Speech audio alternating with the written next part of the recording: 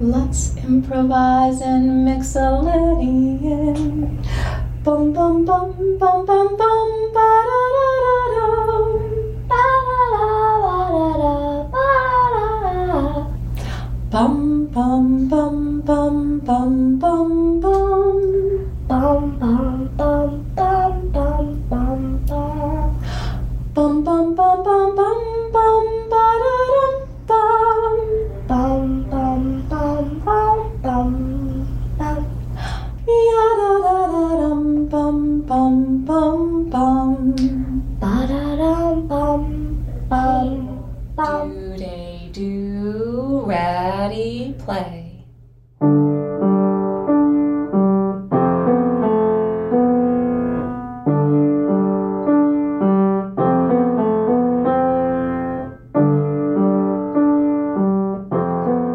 Welcome back to another episode of the Piano Pod. I'm your host, Yukimi Song.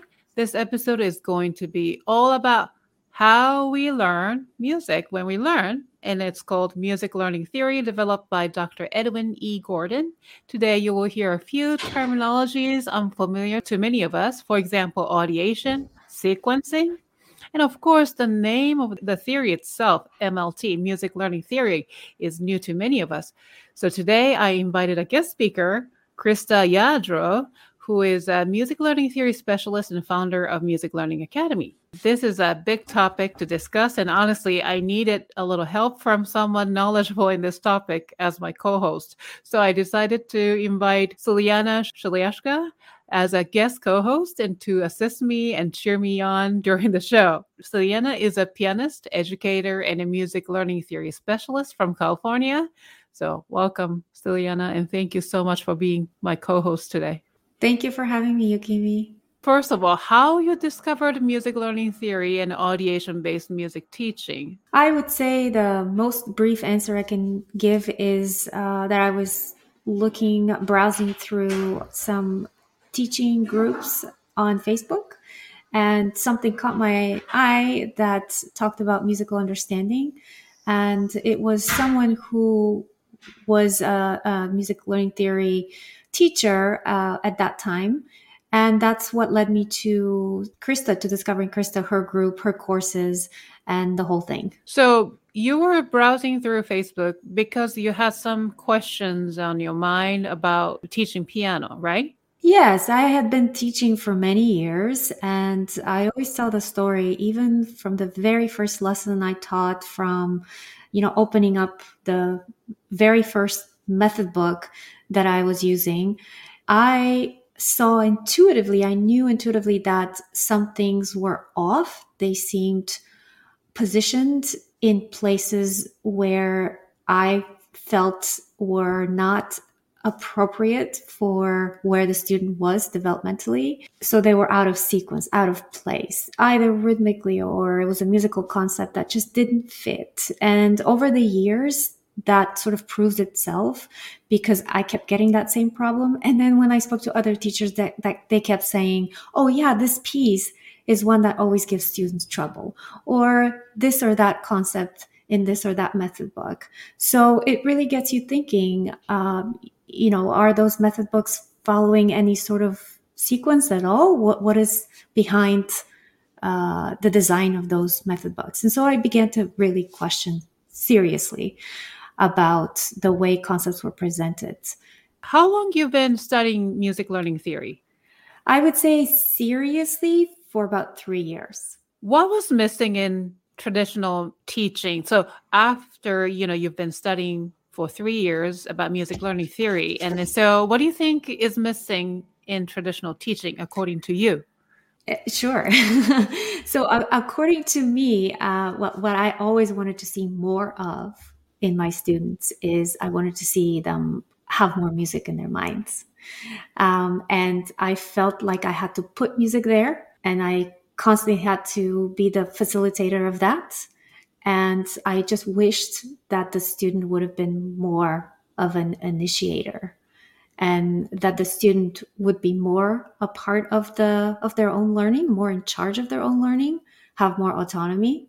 And I was looking for, what is it that I don't know that can help me get to that place where I feel that my job would have more meaning and it would be more impactful to the student. So how has it been? What sort of change have you seen in your piano studio since you started teaching piano using audiation-based teaching? Well, for once, I've had to do more lesson planning. And I think there are a lot of benefits in that for the student because there are very specific goals that we accomplish, meaning musicianship goals. But also, it's allowed me to be very spontaneous in lessons. And I think students have really appreciated that aspect that we can just go off of a creative thought that we have during a lesson, and we can explore that thought for the rest of the lesson. And the lesson is less about the particular piece we're learning and more about the skills that the student is acquiring through the learning of the piece or through the learning of a skill like improvisation or arrangement, or like Krista is going to mention, we learn to do mashups, and we learn to bridge from one piece to another. And they're specifically short pieces, so that the student has a large repertoire of ideas, of patterns that they can string together and make something unique. Wow. So this approach is very different from traditional because it makes the students think. They actually have to take actions. It's not the passive way of learning, right? I see myself more as a facilitator and as a supporter. And of course, I'm doing a lot of teaching, but also the student is teaching me something. They're teaching me something about the way they think.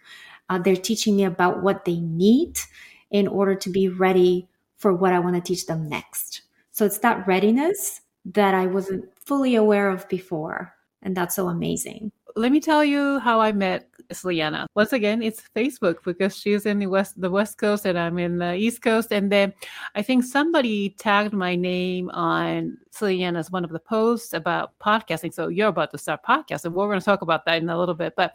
And we sort of exchanged the messages back and forth. And then Sliana mentioned about music learning theory. This is how I teach piano. I was like, whoa, what is that? I've heard the terminology before somewhere, but it's not really something that I came across very often, honestly.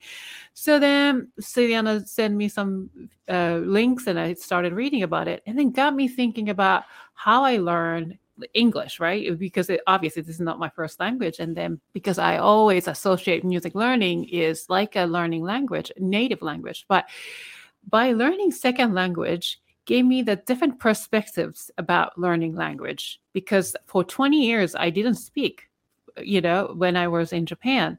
The learning English was all based on reading letters, reading words, and nobody taught me how to pronounce. Nobody spoke to me in English, and I wasn't able to practice.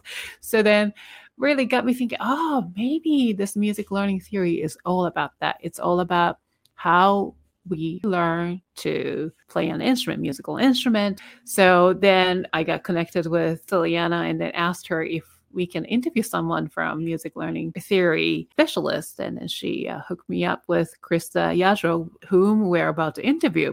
Siliana, tell me more about your podcast. You're about to publish an episode, I think, your first episode. So what's that, your podcast is going to be?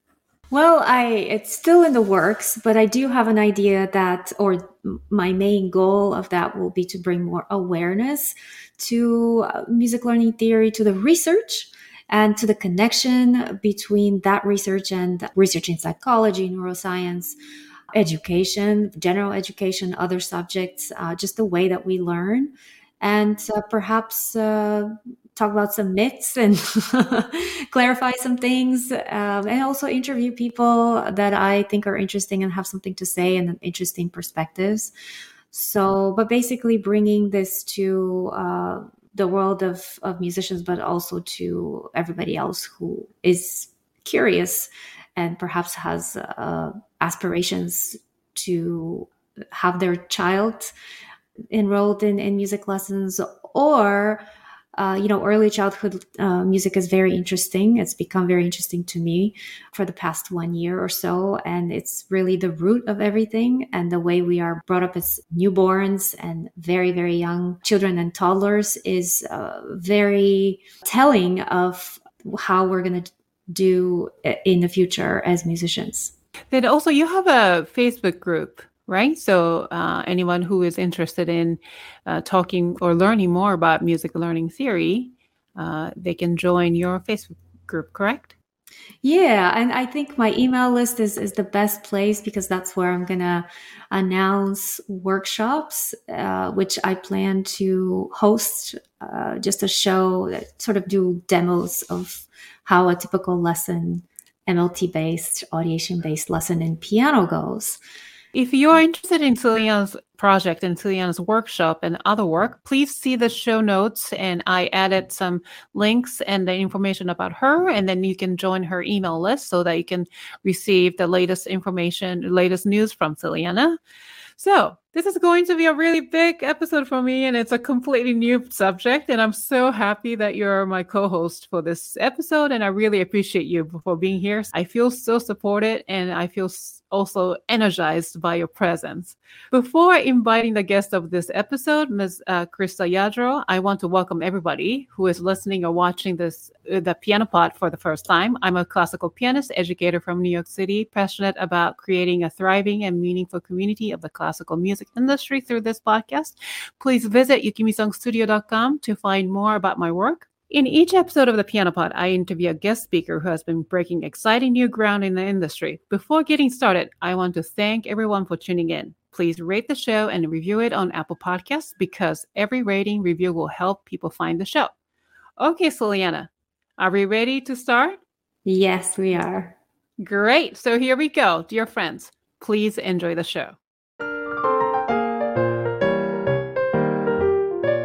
You are listening to the Piano Pod, where we talk to the brightest minds in the industry about how they are bringing the piano into the 21st century. I am delighted and honored to welcome Krista Jadro, music learning theory specialist and the founder of Music Learning Academy from Massachusetts, correct, Krista? That's correct. Okay. Yeah, right outside of Boston. Oh, cool. With my guest co-host, Celiana Shliashka from California. So welcome, Krista and Celiana. Yay. Thank you. Thank you so much for having me. Thanks for being here. And I'm so excited to learn more about music learning theory from both of you today. And so, Krista, before introducing you to my listeners with more details, I want to start with this question. What is music learning theory? So music learning theory was developed by Dr. Edwin E. Gordon. He was a researcher, an author, a teacher, an overall wonderful person. I'm so honored that I got to meet him and learn from him before he passed in 2015. And music learning theory is an explanation of how we learn when we learn music. And through a carefully sequenced approach, students learn how to audiate. That is, they learn how to listen to, perform, create, improvise, read, and write with music understanding. And there are a number of reasons why music learning theory, or I hear people say MLT, for sure. A number of reasons why it's important. But since I know we're going to be diving deeper into this, I'm just going to name two of those right now. So first, according to Dr. Gordon's research, everyone has the potential to learn music. Everyone. And too many times I hear people tell me, oh, I wasn't talented. I couldn't sing in my choir. I didn't have the talent to play in band, or I quit piano lessons at 8 years old because I just couldn't read music. Like, I'm not musically talented. And we're all born with an aptitude for learning music. And this is what he found in his research. Wow. And as teachers, I know it's big. And as teachers, we can be armed with the knowledge of how music is learned so that we can support and teach every student that walks into our studios. And second, why music learning theory is important, because through sequential and this research-based approach, MLT provides the information that we need to guide our students' success, right? We want them to be successful in learning music and learning piano. And when my students experience a challenge in lessons, without exaggeration, I can likely say 99% of the time I know why and what I can do to help them. So common problems like keeping a steady beat. That student likely needs more flow to be able to feel the space between the beats. Do they encounter a challenging rhythm, right, in one of our folk tunes or piano repertoire? Then I know that I'm going to pull them away from the piano and we're going to practice rhythm patterns of that same function. We're going to chant that pattern. We're going to play it on one key. We're going to improvise with it. And I know that likely when they go back to that repertoire, back to that rhythm pattern, they're going to get it. They're going to understand it. They're going to bring that understanding with them. So because of the sequence that music learning theory provides, I know what readinesses my students need to be successful and how to sequence my instruction so that they learn in a natural, fun, and frustration-free way. Why music learning theory? Why is it to you is important? Yeah, I think that knowing how our students learn is essential, right? If we're teaching them music, we want them to learn music. Knowing how that happens and knowing that this has been researched, right? And there's decades of extensive research to show that, this is the sequence that we can follow for students to be able to audiate. And that understanding is the goal of, at least my goal of music education. I want my students to be able to understand what they're doing and then to use what they're doing to be able to express themselves. So you got me thinking, I think we are all here musicians and music was natural to us. Really, almost like a second nature. So we don't think of so much of a process of learning music, right? Because it was so natural. And then we were very young when we started learning the music. So we forgot what was it like to be learning step by step. So I think it's nice to have that theory backed up with your teaching, right? Yes, absolutely. Yeah, I think music learning theory allows us as teachers to understand the process of teaching, not just for our students to learn in a sequential order, but also for us to know exactly what's going on and exactly how to help everyone. Yeah, and it's very inclusive, right? Not just only for Absolutely. the good, so-called talented students to learn, but also everybody can learn. That's great. But even the talented ones can learn so much more with this approach. To my listeners, I want to officially introduce Ms. Krista Jadro. Let me read a little brief bio. Krista has a bachelor and master's degrees in music education from University of Delaware, where she focused her studies and research on music learning theory. Over the years of teaching, she has applied the theory in many settings, including early childhood, instrumental, general music, and piano. She has presented her research and expertise on audiation-based instruction internationally and continues to do so. Krista has completed professional development levels from the Gordon Institute for Music Learning, including early childhood, elementary general, and piano, and is currently on the piano faculty. Krista's passion for music learning theory inspired her to open Music Learning Academy in 2019, where she provides online courses, webinars, and workshops for teachers interested in audiation-based piano instruction. Krista is also a podcaster. She has a weekly podcast, Keys to Music Learning, with her co-host Hannah Mayo, where they discuss music learning theory and audiation-based piano instruction. So I asked this question to Celiana before interviewing you, Krista, today. But so now I want to hear your story, Krista. What got you into music learning theory? But for you, let's start with where your musical journey started as a child. And how did you end up learning about music learning theory, years later and pursuing your teaching career in that direction? So I started piano with a traditional reading-based approach. I'm from a small town in New York, and my first teacher was a high school student. I remember, I started with middle C. I have such vivid memories of sitting at her piano and playing the C scale for some reason, even though I was so young.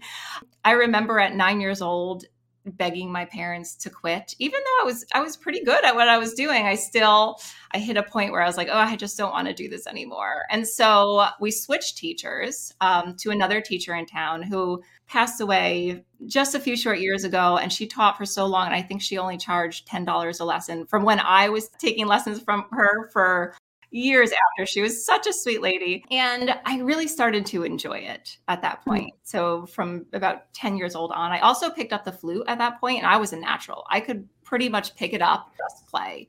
So piano wise though, I accompanied my school choruses. I played in a church. So I think I always had the music inside of me, right? I didn't necessarily have the labels or understand the music I was playing like I do now, but I always had that passion for music and for making music.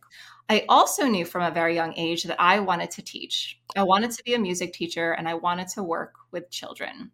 So I ended up going to University of Delaware to major in music education with a concentration on the flute.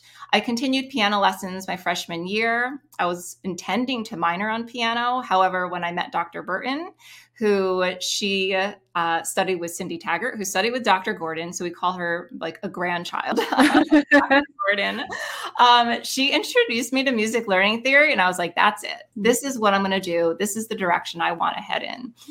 Before music learning theory, I envisioned music education as what I had been through, right? So general music, all the kids are sitting in a circle, and the ones who could do it, who could sing in tune, they were called on the most, and the other ones just kind of resigned to the fact that music's not my thing, right? I'm going to sit through class, but my thing is something else. I'm not going to be good at this.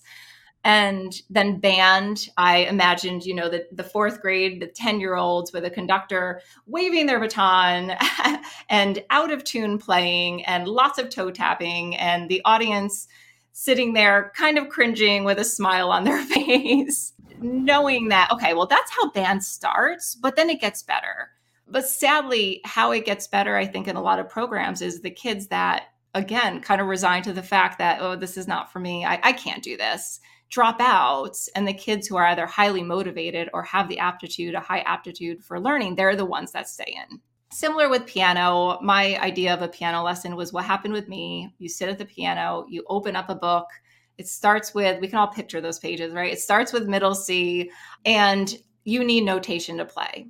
With all of this, my thought was, okay, you need notation to play, and those people that can improvise and hear music, they're born with that.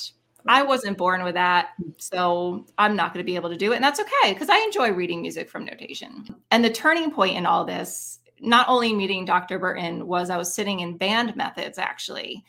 And my professor, Dr. Streckfus, put in a video of Dina Alexander's students. They were maybe 4th or 5th grade jazz band students. And it was on like an old VHS. And the conductor stood there, and she goes, 1, 2, 1, 2, ready, and then she walked away.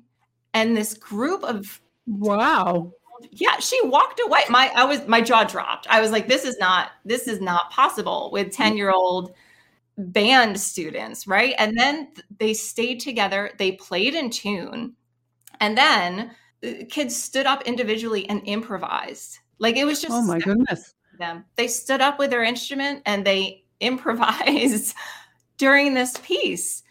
And I was amazed. And after seeing that video, I just said, if I can't do anything else, right? Like, this is possible, but how can I do anything else? So through my that was maybe freshman or sophomore year. So that was pretty early in my college career. And after that, through my undergrad, and then I stayed on for my graduate studies with Dr. Byrne, I just dove into learning all that I could about MLT through my classes that she taught, through extra workshops, through professional development courses. And then she also oversaw me doing a senior thesis and master's thesis all about patterns and improvisation. So I just really dove into learning all that I could and teaching early childhood classes and just giving myself that experience. And then after I graduated, I taught in a variety of settings, all applying music learning theory to instruction. So I taught at a school for autistic students, ages 3 through 21. And that experience especially, I went in and I said, everybody can learn music. We all can learn music. And it was a fantastic experience. Wow. And during that time, I also had a piano and a flute studio. I was just getting started with teaching music moves for piano around that time too. I also led early childhood classes. And then that was in New Jersey. And in 2013, we moved up to Boston, the Boston area. And I found Brookline Music School, which is a lovely community music school, where I served as director of early childhood education for a number of years. I developed a thriving early childhood program and introduced music moves for piano classes. They called them kind of the group class program because we taught them in groups. And I still teach there. It's just a wonderful place to teach. I guess this is 10 years that I've been there. Oh, wow. But yeah, so that's where I am now. And through my work with the different teachers at Brookline Music School and just, my communication with other teachers through the Facebook groups, I noticed that there was a desire to learn more about this approach. It's so different than the traditional methods that people were nervous. They didn't know what it looked like or what it could be. So with Marilyn's blessing, that's when I launched Music Learning Academy in 2019. I said, this is really needed. The teachers all over the world are at least interested in learning more about this, and they need that access. They need access to somebody who's going to help them and support them. And sometimes you need your hand held. You really do through some Of course, look at me. I needed Celiana's help today in order for me to feel good about interviewing you, because this is totally new territory for me. And how do you guys know each other, Krista and Celiana? Facebook. Of course. Facebook was the place that I first heard about music learning theory. I was looking for something deeper in terms of understanding the learning process and the teaching process. And I don't know who it was. I think I joined your Facebook group, Krista, the audiation-based, what is it called again? Audiation that's such a long name. It's an introduction to audiation-based music, piano instruction, and music moves for piano. Yeah, and then I wanted to teach from those books. And of course, Krista was the expert. So I started taking her courses, and I have a huge respect for her. She's an amazing educator. Thank you, Celiana. Wow. Yeah, I met Celiana through Facebook too. So these days you just meet. But what's great about these social media is that you look for people, a certain quality or expertise, and you can find. So that's great. This episode is presented in collaboration with our good friends at Forte, a free alternative to Zoom, purpose-built for music teachers. We're happy to announce that Forte will always be free for music teachers. No strings attached. That's right. Forte offers features optimized for classical music lessons, including audio quality far superior to existing platforms and allowing you to hear every nuance of your student's instrument. Their colleagues at the Royal College of Music, Aspen Music Festival, Curtis Institute, and Berklee College of Music have even used Forte in their own programs. Forte's mission is to radically expand access to high-quality music education worldwide. Forte always puts teachers and their students first. This means you can use Forte with your own students for free forever. And Forte will soon introduce paid features allowing you to connect with new students around the world. Sign up for free today at fortelessons.com. That's fortelessons.com. or click the link in the description. Let's continue with this episode. Let's talk about audiation. So there are several terminologies that I encounter as I was browsing through websites and, learning a little bit about music learning theory as much as I could with this amount of time I had. And first thing is audiation. Every time I type audiation, they autocorrect to either audition or or addiction, the worst one. So I was like, no. So what is audiation? And then can you give us the definition? Because it's really, no matter how many times I try to remember, it's like it goes away because I'm still learning now. And then also, I think one of the episodes in the podcast, you mentioned that there are 8 types of audiation and 6 stages. So okay, so let's start with the definition, please. Well, let me first tell you what it's not, because I feel like audiation really has become a buzzword in recent years, and I've seen it defined as hearing music in our heads, like an inner hearing, aural imagery, or aural perception. But really, there's so much more to it. That's kind of the tip of the iceberg when you use those words. Audiation is the cognitive process that brings understanding to music that we listen to, perform, create, read, and write. Just like we use thought to bring understanding to words that we listen to, right? Everybody's listening to this right now and they're understanding what I'm saying. And I know what to say because my thought process, right? And my vocabulary and words, I can speak what's on my mind and communicate. And then also to read and write with understanding, right? So audiation is different than just hearing music in our heads because I can memorize a tune, sing it silently in my head, but not understand it, not understand its tonal and rhythm elements, its harmonic structure, right? Audiation is different than oral imagery, which to me implies seeing something, like visualizing music notation. I did that a lot when I had to memorize. Back before I was audiating, I would visualize that music notation in my head as I was playing.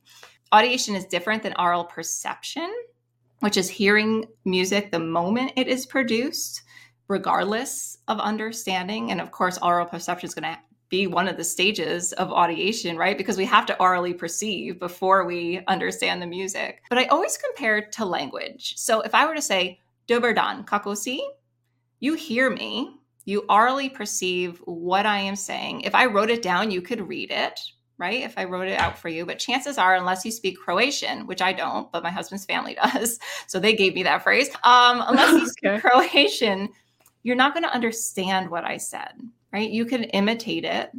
You could say it silently in your head, especially if I repeated it a few times, right? Dober dan, kako si? But that doesn't help you understand that I'm saying, good day, how are you? So with music, if I sing, bum, bum, bum, bum, bum, bum, bum, bum, bum, bum, bum, I knew if I waited long enough, somebody would sing that resting tone. And you may not know that tune. Ciliana probably knows that tune. It's from Music Moves for Piano. It's a folk tune called Old Woman. But because you are familiar with major tonality and with duple meter, you were able to identify, oh, something's missing. You were able to anticipate that I was going towards the resting tone, right? Bum, bum, ba-da-dum, bum. Bum. So what else are we audiating when we hear that tune? Well, we're audiating that resting tone, bum, which is do, because we're in major tonality. You hear tonal patterns in there. You hear bum, bum, bum, so, mi, do, which is a tonic. You hear bum, bum, re, fa, which is a dominant. You're also audiating duple meter, bum, bum, bum, bum, bum, bum. So you're feeling do, day, do, day, do, day, do, day. You also hear rhythm patterns, bum, bum, bum, bum, bum, bum, which is do, do, day, do, do, day. And then we have do, day, do, day, do, day, do. So all of this is, you're hearing, you're audiating that as you're listening to the song. There's more that we can audiate. If I sing it again, can you audiate the roots of the harmonies? Can you audiate that bass line? Bum, bum, bum, bum, bum, bum, bum, bum, bum, bum, bum, bum, bum, bum, bum, bum, right? Bum, bum, bum, bum, bum, bum, bum, bum, bum, bum, bum. Now, another step that we could do, we can keep going. You can go so deep with any song, wow, is you can improvise with that bass line, right? Bum, bum, bum, bum, bum, bum, bum, bum, bum, bum, bum, bum. And I'll have 7-year-olds do this. They can do it. Easily, they can do it. It's just, if they started, especially if they started at 4 years old with informal instruction and keyword games, by 7 or 8, they can do this, not only in major tonality, but I've had students in different tonalities as well. But so you can improvise over the bass line. We can go even further by changing the tonality, right? Bum, bum, bum, ba-dum, bum, ba-da-dum, bum, ba-dum, bum. So we can change it to minor tonality, or you can change the meter. Maybe I'll keep it in minor tonality, but I'll change the meter. Bum, bum, bum, bum, bum, bum, bum, bum, ba-dum, bum, bum, bum. So I just changed that to a 5, right? And uneven. My macro beat was uneven.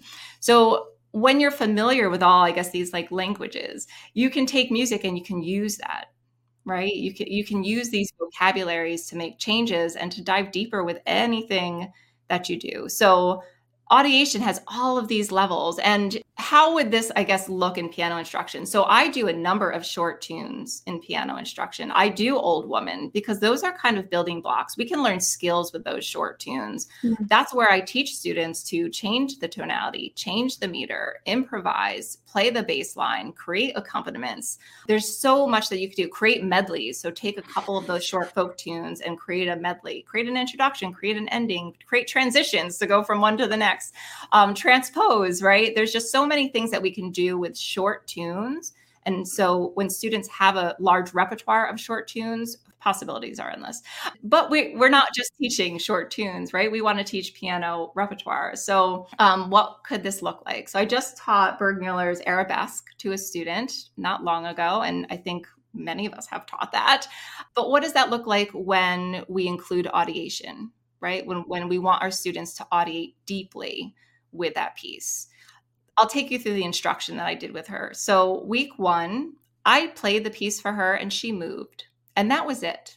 I played it a couple times for her. She picked her movement. It was kind of like a flowing movement, I'm sure, because that's what we're kind of used to doing. And she moved. No expectations, nothing, just listen and absorb, right? And then week 2, I did that again. I played for her. She moved. But then we focused on rhythm. We labeled the meter, duple meter. We isolated and chanted the rhythm patterns like ba ba ba ba ba, ba ba ba ba ba, ba ba ba ba ba, ba ba ba ba ba. So we took the rhythm patterns, chanted them, identified them in the piece, and also played them on one key and improvised with them.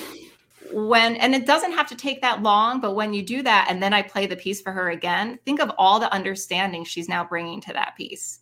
Right. So much more because she had that opportunity to isolate the rhythm and create with the rhythm and then go back to the whole, right? And then week 3, we did something similar, but we focused on tonality. So I played the piece for her. We listened for same and different. We listened for whether it was minor tonality or major tonality. It's minor tonality, but what happens at the end of that A section, there's a brief part that's major tonality. They can hear that. That changes to major there. And they might even say, it changes to major and uses tonic and dominant. Like that's the kind of language that they will use and talk about pieces. Wow. Yeah, it's nothing short of amazing. I'm always amazed by my students. Yeah, after we do tonal work, so we'll sing, we'll play the tonal patterns, we'll improvise with them.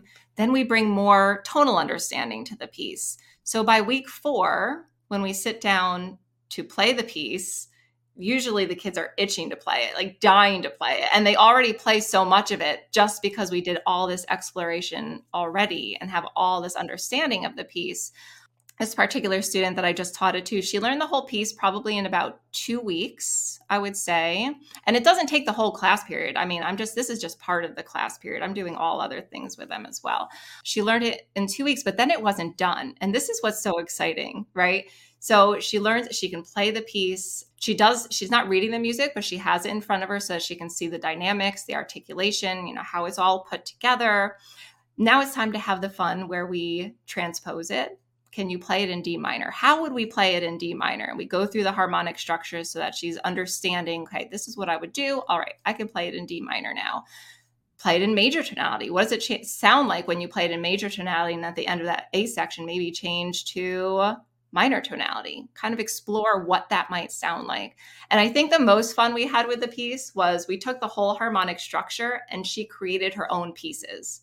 So at first she used a lot of the same rhythm patterns because, this was kind of new for her to do a very long piece with. But then each time she did it, I just kind of encouraged her, and I was doing it too. We were doing it back and forth. I encouraged her to go farther and farther away from the rhythm patterns of the piece and just keep that harmonic structure. And by the end, she had all these ideas, and it was so cool because you could hear what it was based on, but it sounded like a different piece. And it was just it was a really fun activity for her to do. And it really shows that understanding, right? When you can do that, you are understanding the piece.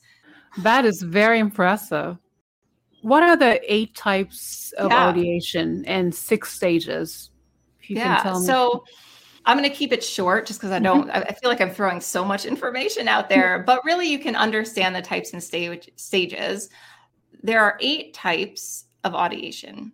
And it's important to remember that we're not just audiating when listening to music. So the 8 types are when we audiate, right? So we audiate when we're listening to familiar and unfamiliar music. We audiate when we perform music. We audiate when we are creating or improvising music. Sometimes we're creating and improvising music just kind of from the top of our heads. Sometimes we have to improvise music with an already established bass line, like if we're in a jazz band and improvising. So those are different ways that we create and improvise music. And then we're also audiating when we read music and when we write music. So the types of audiation are during which situations, I guess, when are we audiating? And that's similar to language, right? We're bringing understanding to what we're hearing, what we're speaking, what we're communicating, reading, and writing. And then the stages of our audiation, say when you were listening to me sing the song, right? Old Woman. You were going through the stages of audiation, especially since you sang the resting tone at the end. You were hearing it in the moment, okay? That aural perception of hearing it. You were identifying a tonal center and also the macro beat, which helped you establish that we were in major tonality, we were in duple meter.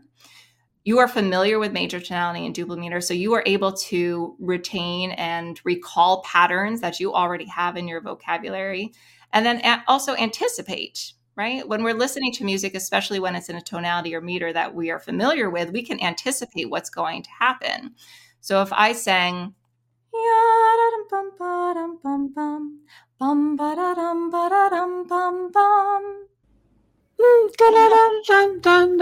sorry. That's it. Oh, that was beautiful. Bum ba dum bum bum bum bum. Yes. So yes, that was beautiful. So you were audiating minor tonality. You knew we were in duple meter, and you knew I wasn't finished, right? Bum ba dum bum bum. And you were brave enough to create an ending for me today on the spot. So yes, I did it. Yes. I appreciate it. So you are familiar with harmonic minor tonality. You were able to hear it, recognize the tonality and meter, and ultimately create an ending for that song. Now, there might be other tonalities that you are less familiar with, and I just got to get my brain into the tonality first. All right, listen to this song. Bum ba dum ba da dum ba da dum bum. Bum ba dum ba da dum ba da dum bum. Bum ba dum ba da dum ba da dum bum. Bum ba dum ba da dum ba da dum bum. Bum bum. That's low Korean tonality. Oh my goodness. Likely many people are not as familiar with low Korean tonality. It took me a long time to hear low Korean tonality. It was one of the last ones that I could really hear and feel comfortable with. I could sing it if like I had the music, but to actually understand it and hear that resting tone was hard for me. So many of our listeners now, if they're not familiar with low Korean tonality, likely did not go through all those stages of audiation. They probably heard it in the moment, called momentary retention, but might not have been able to locate that tonal center. And if you couldn't locate that tonal center, then you wouldn't be able to retain and recall and predict what was coming next. So those are the stages of audiation. The types are all the different situations where we are audiating, and the stages are kind of what our processes are when we listen to music. Interesting. They're so much fun, though. They really are. And if anybody listening would like to kind of go deeper with the modes, I suggest going by functions and not by scales. What are the functions that support? What are the harmonies of each of the modes? And you will hear them faster than if you go by the scales. Wow, really? Okay, let me try that after this. I need to practice. So, Liana, how are you doing with these modes? Great. I love them. For me, it's because I have perfect pitch. I just remember the sound. So I know that a lot of my students are not going through that same process that I am. And so it's really important for me to know the process that most people go through to hear. And as Krista knows, and as Edwin Gordon found or said, we learn about major and minor more by learning all these other tonalities and modes. So but that's one of the ideas why we expose our students to those amazing other kinds of sounds and combinations of sounds. Wow, that is fascinating. Then I just briefly learned about audiation. It's going to take some time to sort of digest everything you mentioned. But now, then another terminology I faced was sequencing. So I know the word sequencing, but in terms of the sequencing in the music learning theory, that's very new, obviously new to me. So what does it mean by sequencing? Well, more on this topic. Tune in next week for part 2 of this episode with Krista Jadro, music learning theory specialist and founder of Music Learning Academy. She will explain sequencing in audiation-based teaching, discuss her take on the traditional way versus the audiation-based teaching and learning music, and more.